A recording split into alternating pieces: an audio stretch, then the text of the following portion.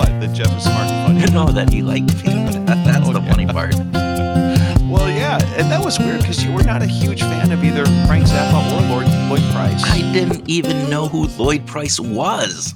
What? When I met Jeff, I didn't know who Lloyd Price was. No idea about Loudy, Miss Cloudy, which obviously has been rectified now. But when I met him, nada. God. Now, see, Lloyd Price, for me, I didn't even recognize the Loudy, Miss Cloudy stuff. It was all about Stagger Lee. Like, I was totally transfixed as a child listening to this black man singing a pop song that sounded like a 19th century ballad with soul. God, it was just amazing how Lloyd broke all these barriers in the music business. Oh, okay, but back to Jeff. Somehow we still liked you. I guess so. Not sure why. Probably because I was surrounded by all these other great people at the influencer salon, and he must have thought that there was more to this. And for all you listeners out there, I'm pointing to me.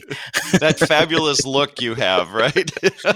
Because I don't know, it couldn't have been me. I mean, I don't know, but he liked us, and thus this friendship blossomed. So that was cool. It is very cool. We're definitely lucky that he did. And we've been able to have some really freaking awesome conversations with Jeff. Yeah, those were fantastic. I mean, multitude of these just jamming on music and other things. And that he agreed to come on the show. And just to let people know, you are listening to Behavioral Grooves, the podcast that explores why people think and do what they do. I'm Kurt Nelson. And I'm Tim Houlihan, and we are lucky enough to have conversations with some of the smartest people on the planet about a variety of topics, but all help us understand who we are as people and why we do the things that we do. And our conversation this time is with Jeff Madoff, or B. Jeffrey Madoff, if you're looking him up. And Jeff is an American director, producer, photographer, writer, and a professor living in New York City. He is the founder and CEO of Madoff Productions, and he has won awards for his commercials and videos, and he is a diehard music-loving fan. Yeah, so much so that he wrote a play about one of his early rock and roll heroes, the previously mentioned Lloyd Price. But what is really fascinating about Jeff is his perspective on life and how to live it. Yeah, we have been lucky enough to have many nights on Zoom with Jeff, drinking and talking about life and pretty much everything in between. Yeah, and lucky enough to have him a guest on this show where we get to talk about having a vision, taking risks, and asking the "is it essential?" question. Yeah. Well, maybe more important than anything, we got to talk about music. Well, for you, that's obviously more important than anything, but yes. So now it's time to sit back with a big glass of Loudy Miss Cloudy brew and listen to our conversation with B. Jeffrey Madoff.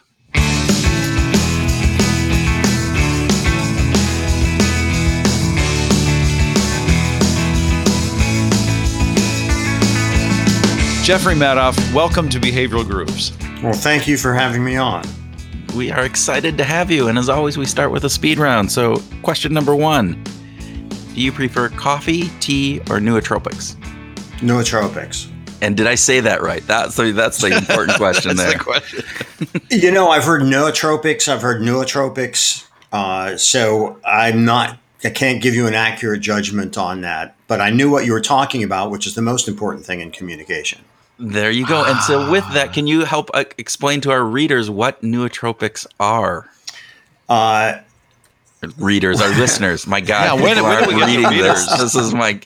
Not. I need some nootropics to get my brain working right. There we go. Yeah, this is actually, although this is audio only, I will give a visual demonstration of what they are. Perfect. That's perfect. Our listeners are going to love that. Yes. And those who can't hear it can lip read the audio.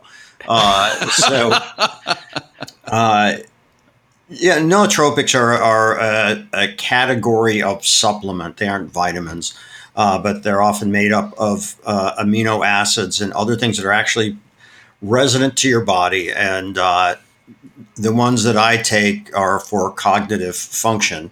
Otherwise, I would not have remembered that we had this scheduled this morning. And I like it better than coffee because there's no crash at all. And I do like coffee, but I've had, during this entire pandemic, I've had 2 coffees in like the year and a half because the ride is a lot nicer on the nootropic, and there's no crash afterwards, and there's no caffeine headaches. All right, speed round. Tim, you're up. Yeah. Zipping through as normal. Yeah. Jeff, would you rather have dinner with your favorite musician, athlete, or actor? Actor or musician. Yeah. Okay. Who comes to mind? Oh God. Do they have to be living? No, actually, doesn't have to be living. Let's take the rules off of living. Yeah. Well, I guess if I was going for if I lean towards the music, because it's all interesting. You know, what I'm interested in is expression, right? Mm-hmm. So an athlete expresses through their physicality and their psyche in terms, I've been watching the Olympics. It's been quite a fascinating watch because everything is so strange, with no audience because of COVID, because of just some of the things that have happened with Simone Biles, for instance, which raises a lot of interesting questions. And it's been really kind of cool to watch. But, as you both know, and especially Tim and I can geek out on music. And so talking to one of my favorite musicians, like a Frank Zappa, who I consider to be extraordinarily creative and interesting in what he did, that would be really interesting to me. But also talking to an actor, like when I actually got to talk to one of my favorite actors, which was Gregory Peck, and had an amazing conversation with him. And so to talk about that kind of expression and how you get there in terms of your psyche and what you're trying to do. So the question's really good because it's hard for me to choose because I find all these things interesting. Yeah, you are hyper curious, I think, when it comes to, you're way over on the right side of the bell curve when it comes to curiosity, which I think is cool. Well, that was a curious statement, Tim, but go ahead. Kurt, back to you. All right. So when Broadway plays come back, if you had the choice. By the way, let me orient myself. This is the speed round. Is that right?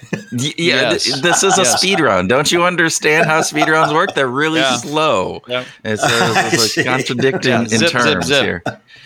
So when Broadway plays come back, if you had a Friday night and you had the option of seeing a live Broadway play or musical, or going to see one of your favorite musical just concerts in general, do you have a preference on which you think you would choose?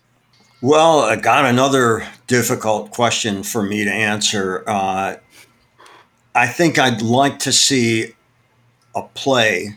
That would probably be first on my list. Okay. However, I talked to my friend and who I've played for you guys, Ed Palermo, and he's scheduled to do his first New York concert on September 20th. And barring bad circumstances, I'm going to go see him and can't wait. And there's so much pent up demand in all areas of expression because we've all been so limited over this past year and a half. And that's why I'm having such trouble answering. It's because I want to do everything. I'm sick of not. Can I go see the Broadway in the afternoon and then go to the concert at night and then see a late night movie at the midnight showing? I don't know. Yeah, I mean, you just put it all in together. Right. So, that's right. That's right. Yeah. No kidding. Okay, last speed round question. In your work, do you think it's more important to be smart and diligent, or just network the hell out of life and follow your bliss? Well, I think if you're smart and diligent, you're also networking. And if you are following your bliss, you hope to be smart and diligent about that so you can actually do it. So the two questions kind of meld together, and I don't know that they're mutually exclusive. See, this is what I love. This is what I love about the way you think, right? This isn't an either or. Why the hell are you delineating these two and separating them, right? It's like, no, this is a creative world, and we need to be thinking about things creatively, which leads to the next question, which isn't part of our speed round question. Now we're going into the real slow part of the show so people can fall asleep at night. You didn't understand that this is actually a sleep show that we do for people who have insomnia.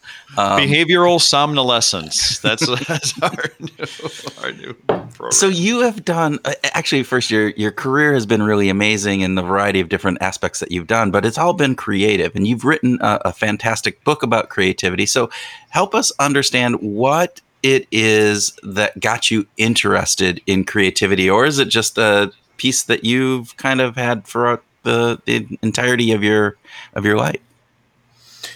Well, I think I'm was fortunate that I was always encouraged by my parents when they saw that I had some talent for drawing. They would bring home large sheets of craft paper from their store, and I could just draw. And I wrote stories, and they were interested in the stories. I wrote stories and did comic strips that would get passed around to school when I was a kid. And so I think I got a lot of positive reinforcement. People wanted to see the next installment on the comic that I would draw and would get passed around. And my parents never, ever discouraged me from doing things that I like to do. And so I think that we all enter with a tremendous potential. We all enter into this world with tremendous potential. And I think a lot of that gets squashed by parents, by teachers, by even our contemporaries. And people become, at a young age, reluctant to speak up, reluctant to share ideas, because they're afraid of the criticism or rejection and so on. And so I think that, I was fortunate enough that, for better or for worse, I was always encouraged. And as a result, I wanted to put ideas out there. I had this compelling need to express. And I'm sure part of that comes from the fact that I got positive reinforcement for it. Fantastic. Have you ever heard of Gordon MacKenzie? He was a VP at Hallmark, and he wrote this book. It was called Orbiting the Giant Hairball. But he, so again, you can kind of think about just who this person is. But he did this fantastic research. He'd go and he'd talk to students at schools. And so he said he did this. And he said every single time I'd go in and I would ask kindergartners and some first graders, how many kids in here are artists? And like all their hands would go up, right? Everybody be raising their hand. He said by third grade, you'd go and about 30% of the hands would go up when you asked third graders. And then by the time you got to fifth or sixth grade, he said there was like one kind of hesitant or maybe two hesitant hands that would go up when he asked that same question, how many people are artists? And so it goes back to, I think, what you were just saying is that whatever it is within our society, we start off with this artistic bent, this creativity bent. And I would love to see the comics that you wrote. I don't know if you still have any of those, but I wanted to see some of those. And then for whatever reason, we realize that, hey, that's maybe not the way that the world is looking at us. And so what can we do? How do we overcome that? Well, to reinforce your point, I think that if you want to pursue something in the creative field, if you want to be a musician, if you want to be an actor, a painter, a dancer, whatever, the next question that follows is, well, what's your fallback position? And so there's an assumption that that's not really serious.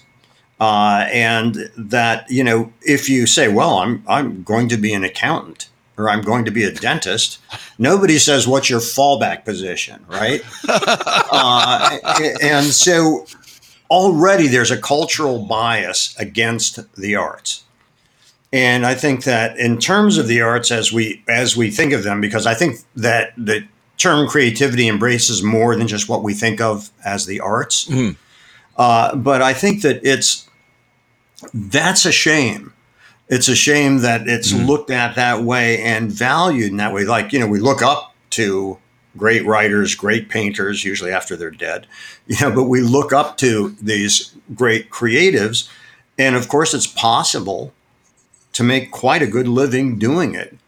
Or if you're not making good living, you might, though, be very fulfilled by what you're doing. So I think also another question that arises is, what does success look like? And what's the criteria for success? Is it how much you're paid to do something? Is it how much satisfaction and fulfillment it gives you, which is often independent of the money? And so I think that, we even look at things like there's always the threats to funding for the National Endowment for the Arts and all these things that I think are so important for people to be aware of. And I think that kind of expression, understanding that expression, thinking creatively, all these things I think are so important for progress.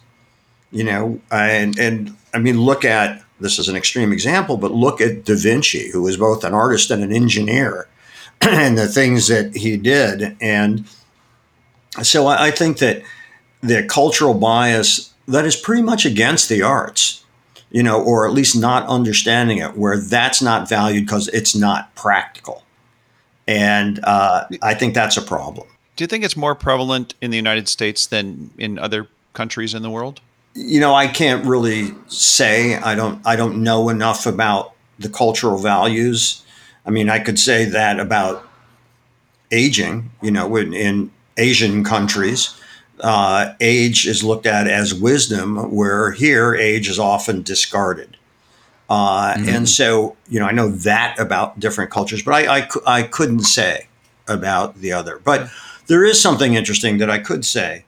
When you look at China, when you look at Japan, what you look at is a culture that is iterative on a process. So not to say there are no creative people, but what I'm saying is that with technology, the reason that the United States leads is because there was that entrepreneurship and inventiveness, as opposed to just making it for less money and iterating on an idea. And so those distinctions have blurred as the world has gotten smaller and the economy has become globalized. But there are different ways that cultures look at that. Yeah, Grant, absolutely. That's a great observation. The difference between sort of an entrepreneurial, innovative kind of a thing versus an iterative sort of approach. I wanted to go back to your comment that that you had a compelling need to express. I think that this is really cool. How do you take this compelling need to express from this childlike, or this child who is creating comic books into a career? I mean, you went through University of Wisconsin at Madison, and you did sort of the normal things. You were in athletics, and you had this wide variety of background activities going on. But how do you bring this compelling need to express into your career? Tell us a little bit about that journey. Because you've written a book called Creative Careers, Making a Living with Your Ideas. So I think you might have something to say on this, right? Well, I was hoping it would sell. I was going to name it Have Sex Every Day, Live Forever, and Become Wealthy Beyond Your Wildest Dreams. And I thought that would sell. That would sell. Yeah. So, you just look for what I think a rebranding is, rebranding might work. This might be the moment. We might be at a pivotal moment. I think that in finding out what I could do, like when I started my first adult career, which was designing clothes, which happened totally as serendipitously, it was not part of a plan. What I discovered about myself in looking back was that I'm always seduced by ideas. And it wasn't like, oh, you could make a lot of money doing this. That wasn't a compelling reason to do it. A compelling reason was, God, this is interesting. This is really fun. Wow, I like the people who do this sort of thing. A dear friend of mine was an actress.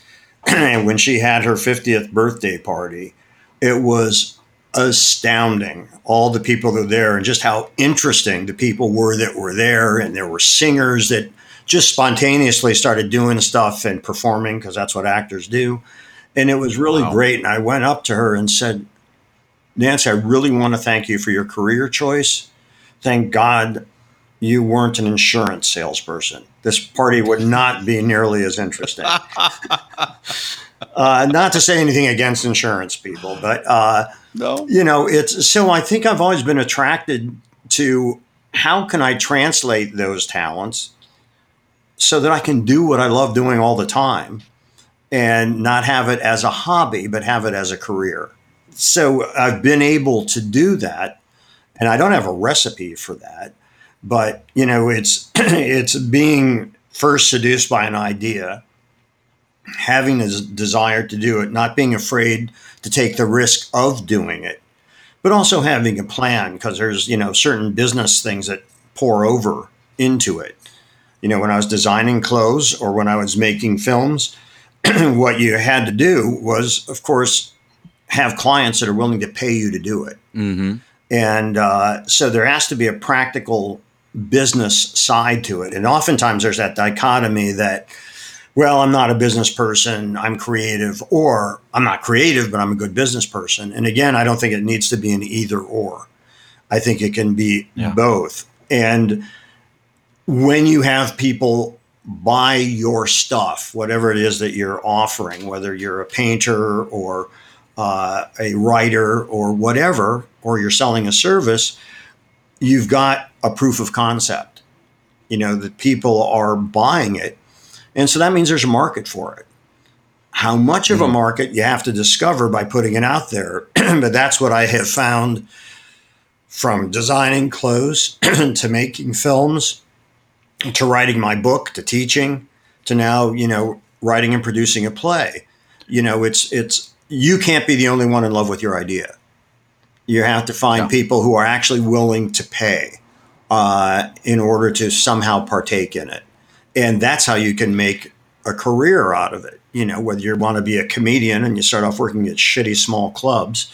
And I'll add one more thing, and I'm kind of ricocheting around because you guys are bringing up so many provocative thoughts around this. But I think that looking at the opportunity, and this is true whether you're a business person or whether you're a creative person, what is the opportunity for what you are doing? And how do you manifest that opportunity so that you can make a career doing what you love doing? And again, I think it's cultural, because I don't think that the creative pursuits are taken nearly as seriously as others. Although we have so many examples to the contrary. I mean, look how wealthy Spielberg is. Yeah. Look how wealthy George Clooney is. Look how wealthy de Kooning is. Look at how wealthy these people have become through their art. And I'm sure, by the way, that becoming wealthy was not their primary goal. That happened, but that wasn't the primary goal. We've talked about creativity as being part of this, often focused in on the arts, on those types of careers, a musician, actor, artist, etc. But there's a creativity part of everyday jobs as well. The insurance agent, the engineer, the product manager, whoever that would be. So how do you build that creativity into occupations that might not appreciate it or encourage it? If I'm a product manager or well, I don't want to be a creative accountant, right? Because that could lead to some bad. Well, supposedly that's the most creative part of Hollywood, is the accounting. There you go, the creative accounting. But how do you build that in? And are there things that people can do to help themselves? Well, I think there's a couple of things. First of all, I think that talk to people outside of your discipline and include people in the meetings that may come at this in a different way. And if you're open to ideas, if you're curious, you're going to have more connecting points that can allow you to innovate. So let me give you a specific idea. If you're a dentist and you come up with a very inexpensive, painless, natural-looking whitening solution, and that's become a big business, tooth whitening. That wasn't there, when we were kids, but that's become like a multi-billion-dollar business. And you see these people now with these like chiclet teeth. It's become a big business. So some dentist, which normally think of as a necessarily creative world, came up with this idea. If you are an insurance person and you found a way to leverage assets in some way that it secured someone's future income in a legal and good way, and you came up with this new way of doing it, you're not only going to build a business, it's a creative application. So I don't think that any business is immune to those things. It's being creative and knowing how to tackle a problem through which you're finding a solution for, and you can sell that solution. And so that's being creative. And I think entrepreneurs are creative because all these things start off with an idea in your head, and then you've got to manifest that idea. And, the more successfully you manifest and execute, the higher the likelihood that you're going to be successful is there. And so I think that in all these fields, there is an opportunity to be creative. And there's an opportunity to be entrepreneurial. So it doesn't just have to be the traditional arts that we normally think of. Getting back to these kind of jobs where you're acting in a creative manner within the business world, I think about a lot of agencies, have a little story that they say that clients, you can't live with them, can't live without them. A lot of agency people feel like clients don't really get our creative power, but we have to serve them anyway. And so I'm contrasting sort of the need to take this idea, manifest this idea in a way that gets enjoyed by a larger market, and which might require some kind of modification. And at the same time, in the book, you wrote something that I think is just fantastic. You said that a creative person hates indifference. It's important to realize what our emotional triggers are and what really affect us. I love that. A creative person hates indifference. How it feels like a contradiction to me. It feels like these are opposing functions, Jeff. That the creative person hates indifference, and yet in the business world, in the real world, creativity might, have to be modified and changed and manipulated. Well, it's interesting. I think you're raising a really interesting point, and there's a few things going on here. I think that if you are in business and you look at your client as the enemy, you're setting yourself up for a problem, because that enemy is financing what you're doing. So I think that it's really important to, first of all, be empathic. And what I mean by that, and having a sense of empathy in the job, I think it's really important to understand what they hope to get out of it. It's not just an opportunity for you to have your creative expression and not have to answer to anything. So if you're being hired by somebody, I think it's incumbent upon you to understand what they're hoping for as an outcome, even if you're able to change that and shift it. Because I think that the most important thing in life, I'm married. I've been married for almost 30 years. Not that I'm any paragon of a good husband. I'm not suggesting that at all. But what I have learned from my wife is the importance of listening. And the importance of listening in a business setting is critical, because nobody in any setting, whether it's a relationship, a personal relationship, or in business, nobody wants to feel ignored. And the client feels, hey, we're fucking paying for this. Yep. Yeah. Listen to they aren't dumb. They built up enough of a business that they're able to hire you to do something. So I think it's important to understand what it is that they're trying to do, and then how can they help you do it. I think when everybody holds on with white knuckles to their ideas, and sometimes you do have to defend your ideas, but I think that you also have to be open to challenge. So, for instance, with my play, it requires a great deal of collaboration, and that collaboration is what can yield much better results than just going on it on your own. So I think that the sharing of ideas, the understanding what the hoped for outcome is, all these things I think are really important in terms of fostering creativity, by being open, by listening, by understanding what the other person or people hope to get out of it, and to not look at your clients as, they're stupid. They don't get what we're doing. Well, maybe you're not communicating it well enough.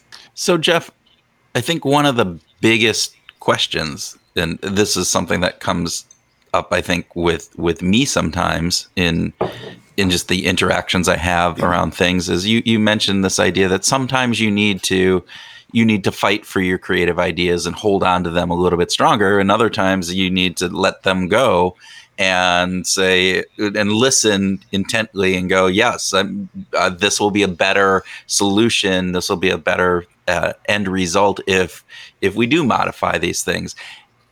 That line of holding on, and letting go, I think is the tricky part, because if you let go too soon, you might lose some wonderful creativity aspects that go in. And if you hold on too tight, you're not going to get anything done anywhere. So what's the magic principle of how do you do that? I'm sure there's an easy way of being able to come up and say, yep, this is exactly when you need to let go, and this is when you need to hang on. Well, I'll give you a real world example. Okay. We were doing the first reading of my play. And it's a table read, and all of the actors, all the management, everybody's around.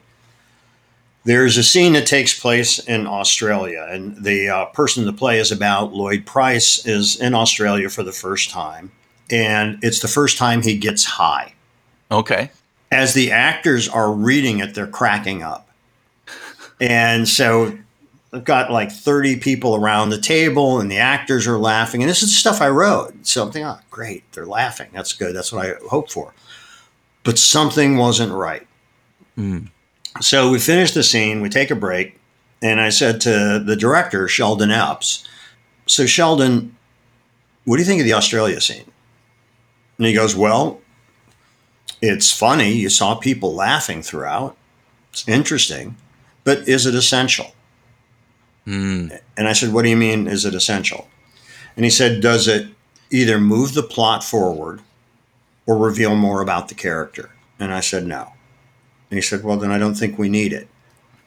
And boom, I took out 5.5 pages that I wrote that everybody was laughing at, which is what I was hoping for. Wow. But I realized that he was right. It wasn't essential. And so you can't fall in love with your own stuff.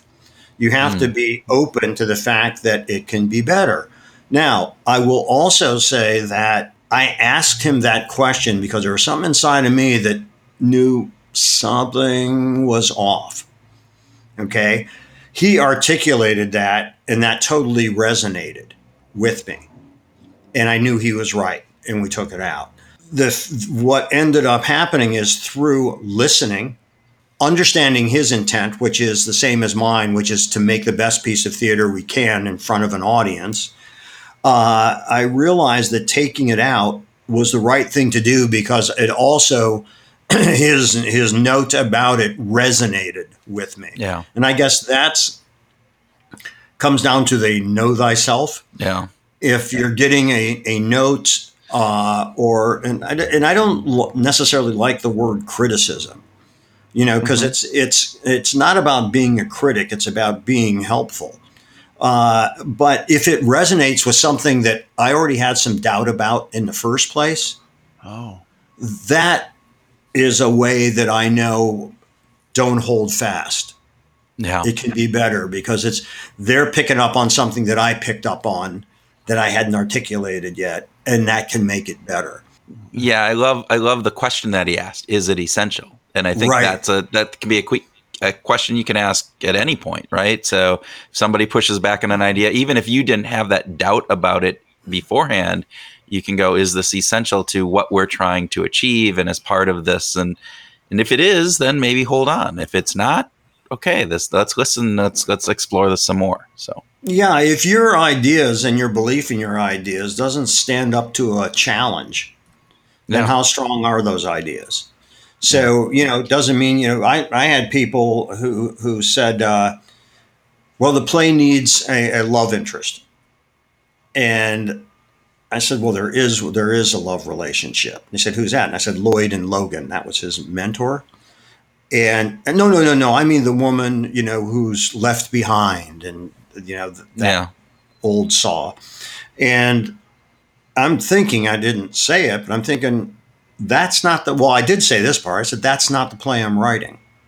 And I was very clear that that's not what I was doing. Yeah. Because you also have to understand the other person's motives. When you're in a business situation, are they trying to show off in front of somebody? some people, and I'm sure you guys have been in meetings like this too, where people will point out minutia to try to impress their boss of how aware they are of everything. And that kind of thing, which is destructive behavior to any kind of good idea. Kurt does that to me all the time. He's just trying to. Tim, totally. that's yeah. I don't think that's a really good comment. I think we got to take it out. And, Thank God for editing. We'll find out when you ask the question, "Is this essential?" as you edit this podcast. And we end up with 3.5 minutes left. All of a sudden, since Tim does the editing, all of a sudden I'm going to realize that, hey, I say the opening and then I don't say anything for the rest of the podcast. Well, the question is Kurt essential? And, God damn it. I was hoping that would never come up because that's when I. But by the way, that has become my mantra.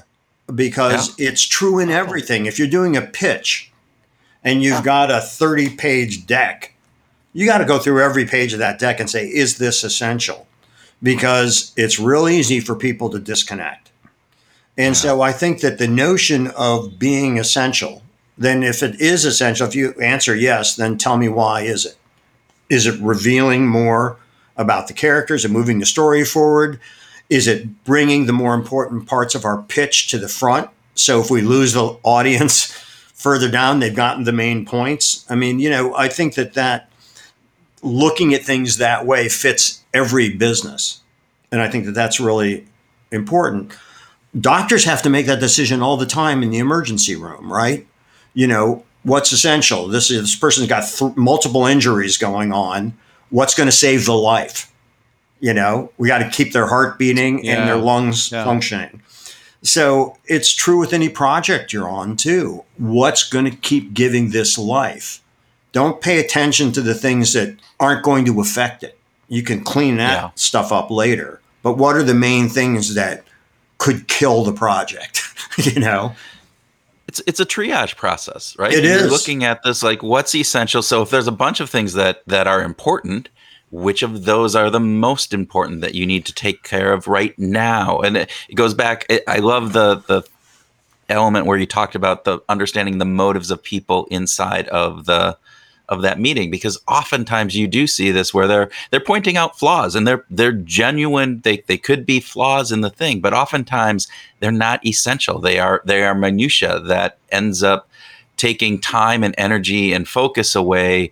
And you're going, is this really where we need to be spending our time right now and having these discussions on this, when the important pieces are the larger story, the narrative, the character development, whatever that would be, as we think about this, if we put that analogy in place. So as opposed to what color shoes are they wearing? Well, it doesn't really freaking matter at this point. Unless it's Dorothy.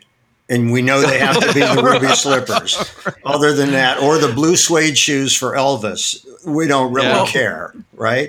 But even then, I mean, if Dorothy would have had emerald green shoes, would have it really changed the thing? I mean, the important piece is that there was the color and there was a shoe, right? But the color and yes, it became important because that's what we have now come to know, right? But in the design of that, outside of maybe the white shoe or the black shoe, I suppose it would probably have been pretty boring. But any color of a shoe does it matter? Maybe it does. Maybe I think that was original to Frank Baum's original story. I think that they were ruby slippers. Then Frank, he was obviously putting this in. Anyway, we digressed down the ruby slipper. Oh my God, this is where people are going. This is not essential to the podcast. That's for damn sure. Sorry, I threw in that bit of minutia.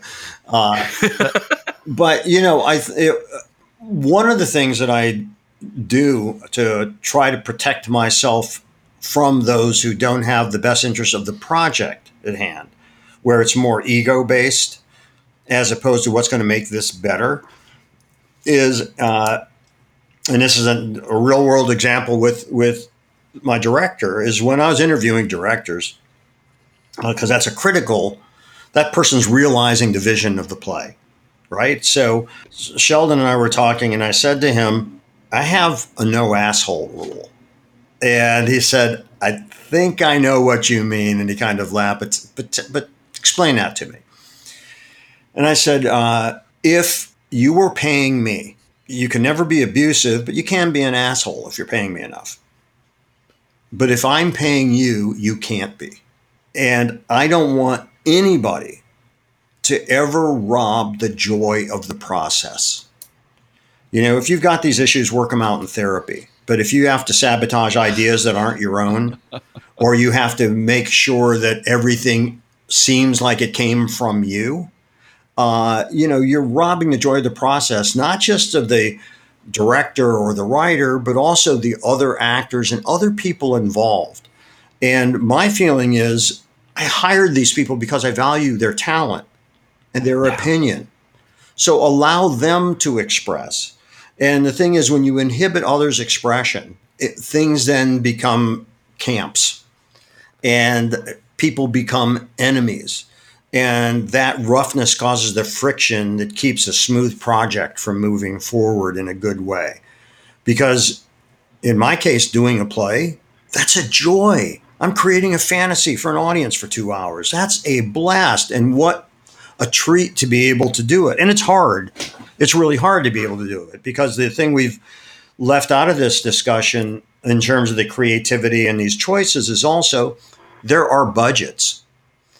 And, part of the triage, Kurt, is saying we can't afford to do all this. So what is it that is most important to make the points that we want to make sure to make? And we need to protect that and stay focused on that, because that's what we have the budget to do. And then it's also being creative about how you allocate the funds that you've got. All these things are creative decisions in terms of establishing priorities and how to make the work the best it can be. Yeah, that's fantastic. It really is, Jeff. And I love the wisdom that comes from your experience, from your careful observation of the human condition, and how you pay attention to things in the world is just fantastic. I'm sorry, what'd you say? Yeah.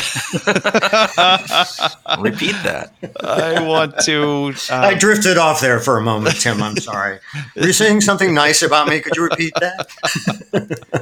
I wanted to ask, in the few minutes that we have left here, we know that you love Frank Zappa, but that your adoration of him as an artist is remarkable and duly worthy of all of that. But what's on your playlist these days? I'm sorry to say my playlist on one hand isn't as active as it normally is, because not working out of my office where I had a great sound system and all of my music surrounding me, although I'm still always exploring music and listening to things just because I love it. For instance, American Masters, which is a great series on PBS. This week, we're July 30th. I don't know when people will hear this, but they can find it on PBS On Demand. They do They do Buddy Guy, the great blues guitarist and singer. And it's awesome. It's really interestingly done, and you get a real sense of his music. And I've listened to Buddy Guy. I've seen him in person, but hearing his whole story put together, I never knew that. And it's really, really interesting. So that's reignited me wanting to listen to more Buddy Guy, who I hadn't listened to in terms of really drilling down in a while. And I was remembering all this astounding music. And then along with that, Slim Harpo, Lightning Hopkins, Muddy Waters, and I love going into the roots of blues and how that affected jazz, how that affected rock and roll. And so the night before, and they happened to run this, PBS ran these together, was they did a story in his own words, Chuck Berry. And so, I also go and revisit and drill down. And obviously your listeners don't know that we've had some listening evenings together where we each bring in music to share. And I love that. That was such a blast. And, we have to reinstate that. Well, I'm not saying to release for this podcast. But anyhow, it's really it's really fun. And yes, I do love Zappa's music, but I love music. And so all of these different iterations, I mean, when I was listening to Buddy Guy, you can't help but to hear Jimi Hendrix, because Jimi Hendrix was greatly influenced by Buddy Guy. Yeah. And Buddy Guy played distortion. And then I think about that, and I think about Link Wray. And Link Wray was the first guy to start playing his own feedback. It wasn't Hendrix. And all these creative ricochets that go around, I think are fascinating. And it's, by the way, the music industry or musicians is a great way to look at creativity. And what I mean by that is, if you are always curious and you're always kind of seeking and learning, and you go down the rabbit hole and you find all these roots musicians like Muddy Waters and Howlin' Wolf and Slim Harpo and all these people, and you get into that, you have more dots to connect.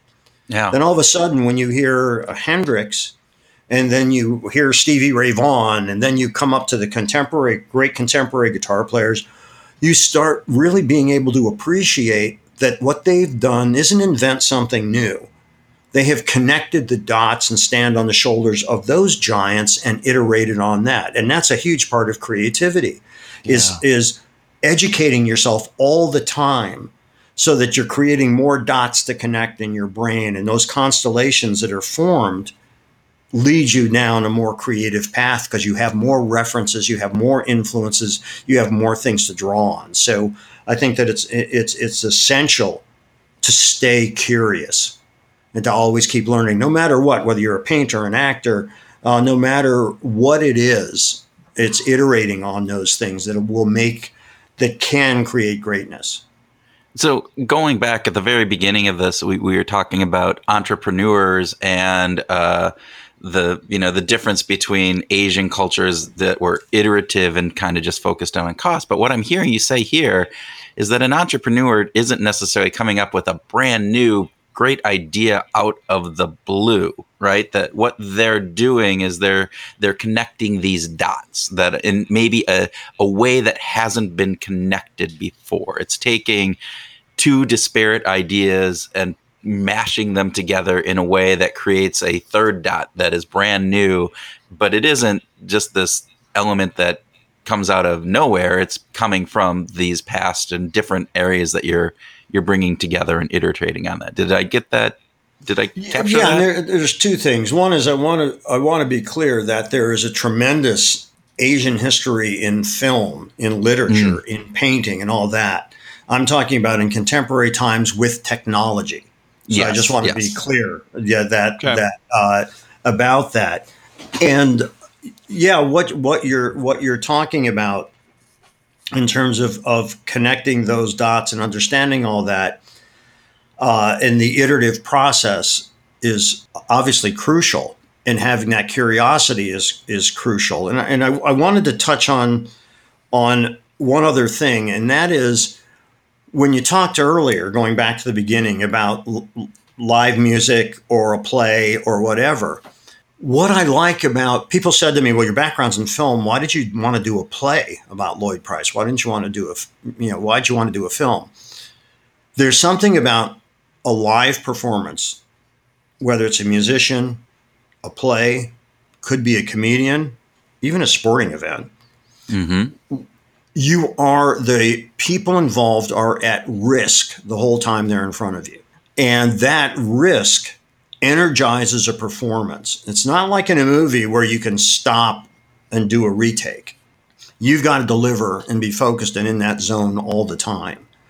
And so there is something about that risk. I mean, if you're a comedian and a joke bombs, bad comedians attack their audience. And I've certainly seen that. Great comedians know how to pivot like that, like a true entrepreneur. And, when you talk about connecting the dots and not necessarily reinventing the wheel, Apple Computer, Steve Jobs, they never created a product that was original. Yeah. There's nothing they did. The smartphone, the tablet, the personal computer, all of those things came from others, right? What they did do is they focused on the aesthetics and the user experience. Mm-hmm. Yeah. And they made it seem like they created the product, but they never created a product. There were smartphones before Apple. You know, the Palm, the BlackBerry, those were all before Apple. Samsung had a tablet out before Apple, and I think a couple other companies did. Even the operating system was lifted from Xerox PARC, Apple's operating system. They didn't invent that either. Right. But Jobs focused on cool design, user interface that was easy, and really, really smart branding. You brought up PARC, Xerox PARC, and I thought this is always an interesting piece that I find fascinating. So when they were developing the Mac, which they took the operating system, they visited PARC, they saw the mouse, which was another thing that was, they didn't invent, and it was one of the pieces that they brought in. But somehow Jobs thought that he had seen that they had curved edges on some of their boxes, on some of the pieces that were there. And they hadn't been able to do that at Apple. And so he came back and told his engineers, I want these to be curved when we have boxes that show up on the screen. And again, forgive me if I missed this understanding. But what in fact happened, he had misseen this, that PARC had never invented that. They said, no, we couldn't. We didn't know how to do that. There was no way that could be done. But because he thought that it had been done, and he pushed his engineers to do it, they came up with that design feature. Because, well, if they're doing it, we should be able to figure it out, right? So, again, even just stealing things that weren't even there to begin with, I think is an interesting piece of that. And if you want to do a really quick, interesting exercise, for your listeners, Google Dieter Ram, who was the designer for Braun and Apple. So do Braun and Apple. And what you will see is that Dieter Ram's, he wrote the 10 Elements of Design. And what you see when you look at that is how much appropriation from their designs Apple took. And, Braun started back in the 50s or 60s, and they did cool kitchen appliances and cool speakers and stuff like that. But you look at that and you see the iterative nature of design, and it's really fascinating when I do that for my class, and I show the students, they're blown away by these things that were designed 40, 50 years ago is what Apple is borrowing from. Again, we all stand on the shoulders of giants or previous influences, even if you're not aware. I know that Apple was aware.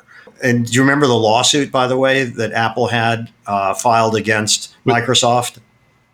Yeah, which they lost. That's right. Well, probably one of the only humorous things that Bill Gates ever said, which was he said, "How could we steal the operating system from you? You stole it from Xerox," which was quite interesting. But but that's creative. Being creative is also knowing what influences to take from. Steal from the best. Iterate on the best. But if you think that you're reinventing the wheel and somehow along the way you found fire, you didn't. But that doesn't mean that you can't apply original thinking and advance the form in some way. Yeah. I think Woody Guthrie said, if you come upon a great line, or if you come upon a good lyric, borrow it. But if you come upon a great lyric, steal it. just completely appropriate it. I wanted to know, so we are recording this at the end of July. And at this point, from where we stand, the musical about Lloyd Price is expected to be launched to have an opening night in Malvern, Pennsylvania at the People's Light Theater in March of 2022. And I'm just curious, what made you fall in love with Lloyd Price? Well, I was hired. Let me back up a bit. There was a man that I worked with, John Bonanni, and John was the executive producer of Radio City Music Hall. And I was hired to do a film about the Rockettes. And this was for the 75th anniversary of Radio City. And John really liked the ideas I brought to the table, and I ended up doing the gig. He left Radio City, and his background had been in theater. And he called me up and said, Jeff, I've got somebody I would like you to meet. I think there's something here for you. I said, sure. Who's that? And he said, do you know who Lloyd Price is? And I said, well, Mr. Personality? Yeah, I know his music. And so I met Lloyd, and I was hired to do a documentary about him. And Lloyd and I really hit it off. And I did a lot of research about him, and his story was fascinating. And he was an unsung hero. He broke down the wall that was called race records. Lloyd is black. It used to be, prior to his first song, Lawdy Miss Clawdy, that if you wanted a record by a black artist, you had to buy it at a black-owned record store. Well, Lawdy Miss Clawdy sold over 1 million copies. That was absolutely unheard of. This was in 1952. Wow. Because the record business, kids didn't buy records. And that also created a seismic change, because it was the beginning of the youth movement, the beginning of rock and roll, and the beginning of the civil rights movement. So his life was incredible. And I found Lloyd to be not only very charismatic, he was very open. And I knew after researching him and doing the documentary that I wanted to do the play. And I said to him, I know that I can find your voice and be true to your voice. And I said, but there's something we need to be clear about from the beginning. And he said, what's that? And I said that the story is bigger than you are, that you are the messenger, that there was such a seismic change. He was also the first musical artist of any color to start his own label. He taught Sam Cooke how to do it. He didn't teach him, he showed him how to do it. And there are so many people, as I've become more and more familiar with what's going on, there are so many people that take credit for the innovations that Lloyd did, because Lloyd was always doing. And so I was fascinated by his personality when I met him. I was fascinated by the innovations he brought into the business of music. So he was not only an artist, he was a businessman. And then even his life after music, he produced the Rumble in the Jungle and the Thrilla in Manila with Muhammad Ali. And he's the one that brought, for better or worse, Don King into boxing. So it was such a rich, I get to say this, which is really fun for me. I was on a conference call with Lloyd Price and Little Richard. And Lloyd got Little Richard his first recording contract. So that's what attracted me. A very richly lived life that pushed social boundaries, pushed musical boundaries, and opened the doors not just for black musicians, but for young musicians, because that really wasn't a thing.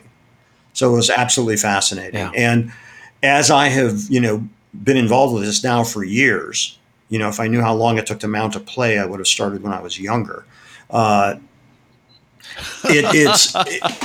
keep discovering things about Lloyd, who, unfortunately died this past May. I am honored and thrilled that Lloyd chose me to write his story. And you never know. That's the other thing, is that you never know when you meet somebody that person has the potential to radically change your life. And my life has radically changed as a result of meeting Lloyd. And as I said earlier on, I'm seduced by ideas. And now I'm a playwright and I'm doing a play, so I had absolutely no right logically to be doing that. That's amazing. The story is compelling. His music is fantastic, but even the concept of how you came about it is just a creative insight into creativity. It's this idea that, all right, I'm not a playwright, but I feel like I have the wherewithal and the passion to be able to do this, and to do it in a way that is going to, find, as you said, his voice. And I think that is really, really key. And I don't know. I think with that, Tim, I think that this is a wrap because I don't know where we can go from here. We could go everywhere from here, but as far as I'm concerned, but we do want to express our gratitude to you, Jeff, for sharing your time and your inspiration on creativity with Behavioral Grooves. Thanks very much for being a guest. Well, thank you. I love doing it. Love talking to you guys, and love the questions. And it's fun. By the way, for your listeners, also, we've become friends over Zoom. Now Squadcast. Yes. And it's been one of these things that is a positive thing about being in lockdown before and so on, is meeting people, increasing your sphere of people and ideas and so on. That has just been great and would have never happened otherwise. Yeah. Well, and thanks go to John Levy for the first introduction to the Influencer Salon and various different aspects of that and this whole piece. But I think you're absolutely right. One of the wonderful things about this pandemic and lockdown is that we have become more open to building relationships that are not necessarily just in person, which opens up the geography for where that happens. And you're in the East Coast, we're Midwestern, but we talk with people all across the globe in various different pieces. And I think that's just the shrinking of the known world, I think, is one of the greatest things that have come out of this. So. And I agree. And I'd like to leave your audience with one other thing about creativity. And that is one's own personal commitment to their ideas and doing it. A friend of mine wanted me to meet this Broadway producer. This is before I had even written the script. And as we're waiting in his office, there's all these posters around of all the shows he's been involved with. And he comes in and, we shake hands and he says, Jeff, mounting a play is a very difficult thing. And he starts going on about how hard it is and all the obstacles along the way and so on. And I'm going, all right, time out. And he stops. And I said, despite my youthful appearance, I'm not a kid. So I don't need theater 101 of how hard it is to do something. Now, what I didn't say was, you did it and you're not all that impressive. So if somebody can knock you off your balance by telling you how hard it is to accomplish something, then you have to question yourself whether you've got the grit, gumption, and perseverance to continue and to manifest your ideas into that career. He didn't discourage me. He actually lit more of a fire under me by saying, how difficult it is and you can't do this. So I think that it's really important that you also commit to yourself first and realize that there will always be obstacles and there will always be people that will try to discourage you for whatever reasons. But if you believe in your ideas, then you should put your whole self into making those ideas happen. Don't be delusional. But, you're going to get more discouragement than encouragement. And you have to have that commitment to yourself. Otherwise, you're never going to be able to move forward and make a career out of your creative ideas. And with that, all we can say is thanks very much for being a guest on Behavioral Grooves, Jeff. Thank you. And Tim, I hope you've actually recorded it this time. Me too. That was fantastic. Oh my gosh. As always.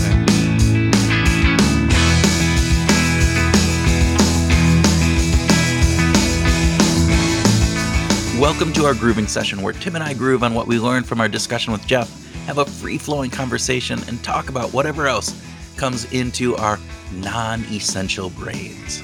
Yeah. We have non-essential brains? I thought you should. No. I thought you were going to say no, Kurt. We have very essential brains. No, I think that so many of us are trapped in the idea of doing things that are non-essential. Oh. Right? That we're not very good at being focused on the essential. No, Jeff is. That's a really good point because I think there's a big piece of the insight that I got from this is like, think about what is essential in your life and going back. This goes back to the goals piece that we talked about, when we did our grooving session on goals. Yeah. And this idea that too often, particularly at New Year's and all those other times, we put these goals out there. And do we really think about how those goals are essential? Are they key to what we want to achieve in the bigger picture of our life, or are they these goals of convenience? Are they the things that we are supposed to do? It's also this essential piece. Are we doing the behaviors that are essential to get us forward, or are we doing the things that we've always just done, got stuck in that status quo of, yep, this is how I wake up. This is what I do first thing in the morning. This is what I do when I get into the office. This is what I do when I leave, all of those things. And they just become habit routine without contemplation about, are these things essential? Are they what I want to do with the rest of my life? And are they driving towards that end zone? And not to say, and I'm sorry, I'm talking a lot here, not to say that we always have to be purposeful and doing things that are going to, lead to a better life. Sometimes we just got to let go, and sometimes it's okay to just do things. But let's think about the essential aspects of these.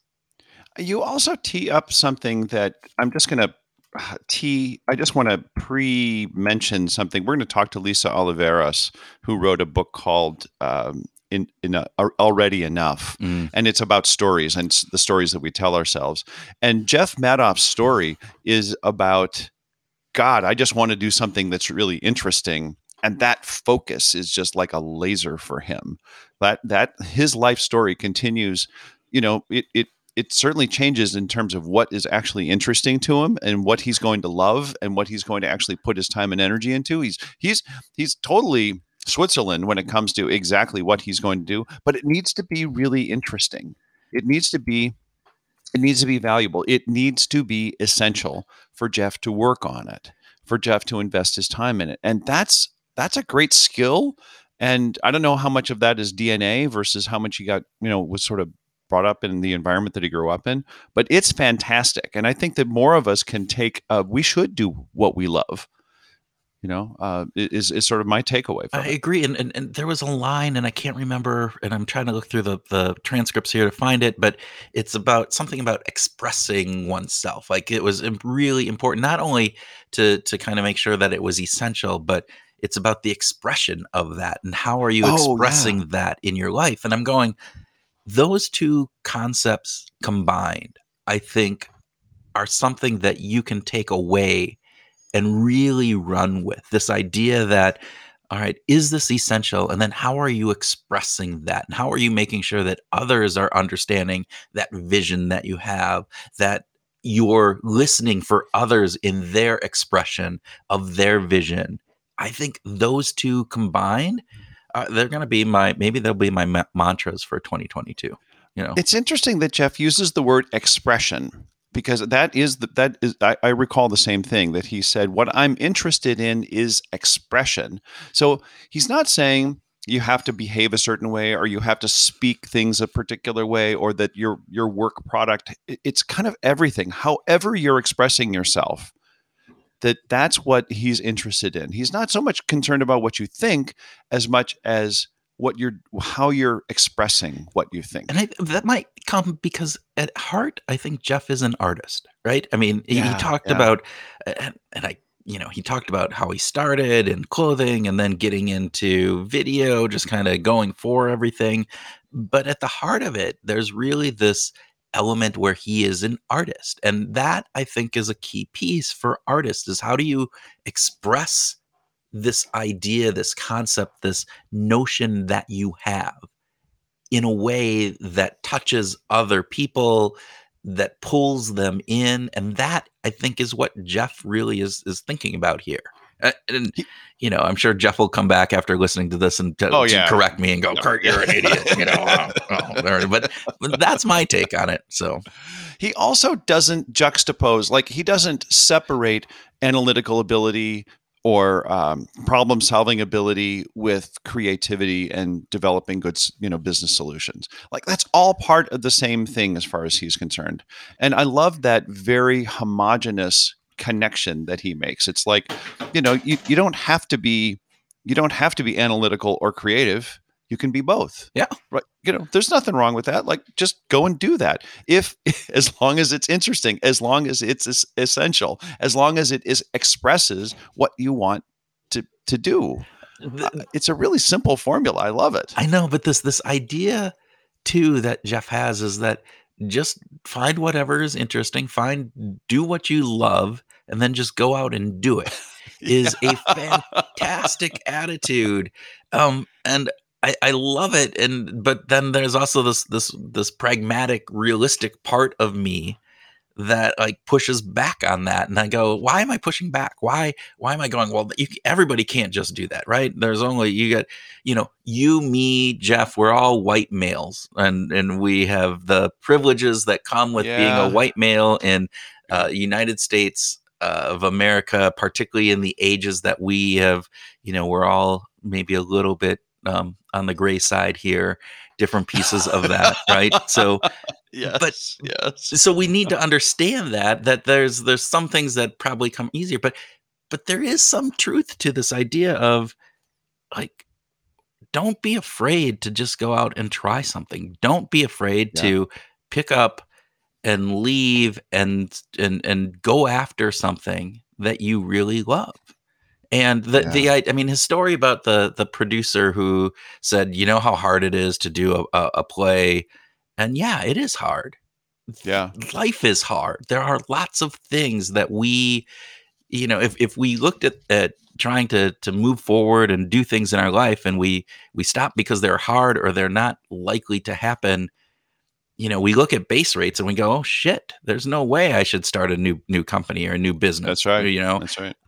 I don't want to do any of those. But if we did that, then we would never have new businesses. We would never have the opportunity to express ourselves in that way. I think George Bernard Shaw said that the rational man adapts himself to the world. Mm-hmm. Basically, figure out what the status quo is and find your way into it. But the irrational man, and of course, he's a 19th century, dude. So we're just using rational and irrational in that way. But he said the irrational man expects the world to adapt to him, and change comes about because of the irrational man. And that's Jeff. It's like, if it makes sense to him. He's just going to go and pursue it. There was that great story about the scene in the Lloyd Price play about Australia. Yeah. Right. That the read through, everybody is laughing, like they're loving it. It's causing people to be really joyful. It's 5 minutes of really well scripted story. And what does he do? He cuts it. Yeah, because he felt it was wrong. Something wasn't right with it. And then when he asked his director, producer, whoever it was, I kind of feel that too. And it goes back to that essential piece. He said that it wasn't essential. So he killed his own darling. Yeah. So many times we get so caught up. It worked. This is laughing. This is what we want. Yeah. This is it. But was it essential to the larger expression that he was going to try to make happen here? And it didn't fit. And so therefore we cut it out. And his director was Sheldon Epps, and is Sheldon Epps. And I think Sheldon even said, well, wait a minute, this is working. Yeah. Yeah. But to cut it, and I think that this is a pro tip. And Jeff didn't express this as saying this is a pro tip, but kill your own darlings is a pro tip. Like, that's what pros do. Like, because they're willing to say, this does not advance the story. It's a wonderful anecdote. It's lovely. It gets people engaged, but it didn't advance the story. It wasn't essential. And that goes back. So a whole different story here, but Tiger Woods was at the top of his game. You can think of whatever you want of Tiger Woods, but just thinking about him in his golf game, he was at the top of his game. He was winning championships. Constantly. And he went back and he realized that he couldn't get better the way that he was hitting. And he relearned an entirely new way of basically hitting the ball. He went back for a year or a year and a half, I forget what it was, had a new trainer. They worked on his grip. They worked on a whole bunch of other things. I'm not a pro on this, so anybody who does know this, and please let us know what I messed up here. But the basic idea is he killed his own I mean, he was the top most winning golfer at the time, and he said, "No, I have to remake my golf game, because if I want to get to that next level, if I need to cut out all of these other things that I've learned over my course of my life and get better to do that." And that's what Jeff just did with this part of the play. He said, it works. It's good. People are laughing. But to take that play to the next level, I need to kill that, and I need to redo it. Part of it is another pro tip that I think Jeff would say. He didn't say it this way, but he talked about this idea of focusing on things that will have the greatest or the highest potential return for whatever you're doing. Focus on. So that means you have to identify what those are. Your Tiger Woods story plays to that perfectly. He said, if I want to be a better golfer, if I actually want to continue to improve as my body changes, I need to make changes. So I'm going to have to focus on that. And Jeff is very willing to focus on things that have the highest potential return for whatever the project he's working on is. Which I think is, to your point, it's a pro tip. How often do we go in and actually examine our life in a way that says, is working well, but where I want to go, is this going to have that potential return that is going to get me there? And is this the way that I want to live my life? I think that's fantastic. Yeah. I also, speaking of pro tips, I love that Jeff is really a good listener. He even said that, one of the things that he learned from his wife was the importance of listening. And of course, he's using this as a metaphor. Like, this is an important thing to do. When he talks about, we've had conversations with him about, talking to David Bowie and, great, amazing musicians and actors and people around the world. And his big thing is listening. Yes. Like, listen to what they have to say. And I think that's a pro tip. I think we're pretty good listeners because we talk to people and we ask them questions and we listen. But Jeff is really sharp at this. Really, really good. But here's the piece is he's listening to understand. This goes back to, all that craziness, right? But you're not listening to respond. You're listening to understand. Yeah. And that's a different perspective. Because when you listen to respond, you're like, what am I going to say in response to this? How am I going to make myself look good in front of David Bowie or whoever this is, whether it be David Bowie or it's the person that you just met on the street? But you're always in your own kind of self mind of, I need to present myself in a way. And so I'm going to listen to understand so I can respond to you appropriately. And I think the difference is just listening to I want to hear what you have to say, and then trusting that whatever I say at the end will be just whatever that is. And I don't have to listen to have a retort to you. And the other thing I think that Jeff talks about, and this is another pro tip, is sometimes you have to be your own biggest critic. And I don't know if that's a pro tip, because I don't want people to be, self-critical. And I think for some people that can be a really negative and downward spiral loop. But there is this idea that too often we hold ourselves in too high of esteem, and being able to understand and really peel back the layers that we have and understand the motives behind why we're doing something, not just that surface motive, but the deep motive. And then being a really, examining that, going, is this essential? Is this driving to where I want? And being that critical of that, I think, is really cool. Yeah. The last thing that I wanted to talk about was his ability to just keep moving. He just keeps moving. He's the Rolling Stone that gathers no moss, and I think that there is this implicit hope in him, this tremendous amount of adventure that is inspirational. to me, like just keep, it's like, it's okay. Whatever, again, getting back to kill your own darlings, whatever happened before, that's gone. I'm on to the next thing. It's okay to keep looking forward. And I love that he does that and does it really well. And this idea that the next adventure could even be better than what I've done before. Right? That's fantastic.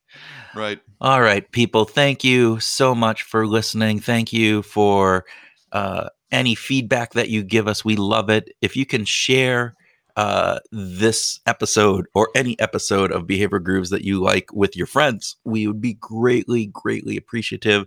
It goes a big way in our goal of expanding the reach of Behavioral Grooves, and the more people that we can have listen in and potentially learn something from these podcasts, the better that we think the world will be. Hopefully we're making a slight small difference in that. And if you can share that, we would be so appreciative. Don't hesitate to leave us a review, leave a 5-star rating. Just scroll down to the bottom of your app and you can just punch the stars and just boom, it's done. It takes a second and a half to do that. Leave us a quick review. 2 sentences would be fantastic, because those things actually go a long way in helping us get seen by people who are looking for, I'm interested in behavioral science. Yeah. Then we get recommended more, and that's good, because we don't have advertisers. Like, we're doing this for the love of it. So if you'd share that, great. And if you want to hear more from Kurt and me, not like you haven't heard enough already, but we do. But we have a monthly newsletter that goes out, and jump over to our behavioralgrooves.com website and sign up for our newsletter if you like. And the newsletter in 2022 is different than what it has been. And so we are very focused in on providing real value with that. So hopefully you can sign up for that. And if you find it valuable, share that with your friends as well. And it will focus on things that are essential. Ooh, maybe that's what we should do. Is this essential? Cut it out. Is this essential? Well, Tim, all of our music stuff is going to then just be, cut out.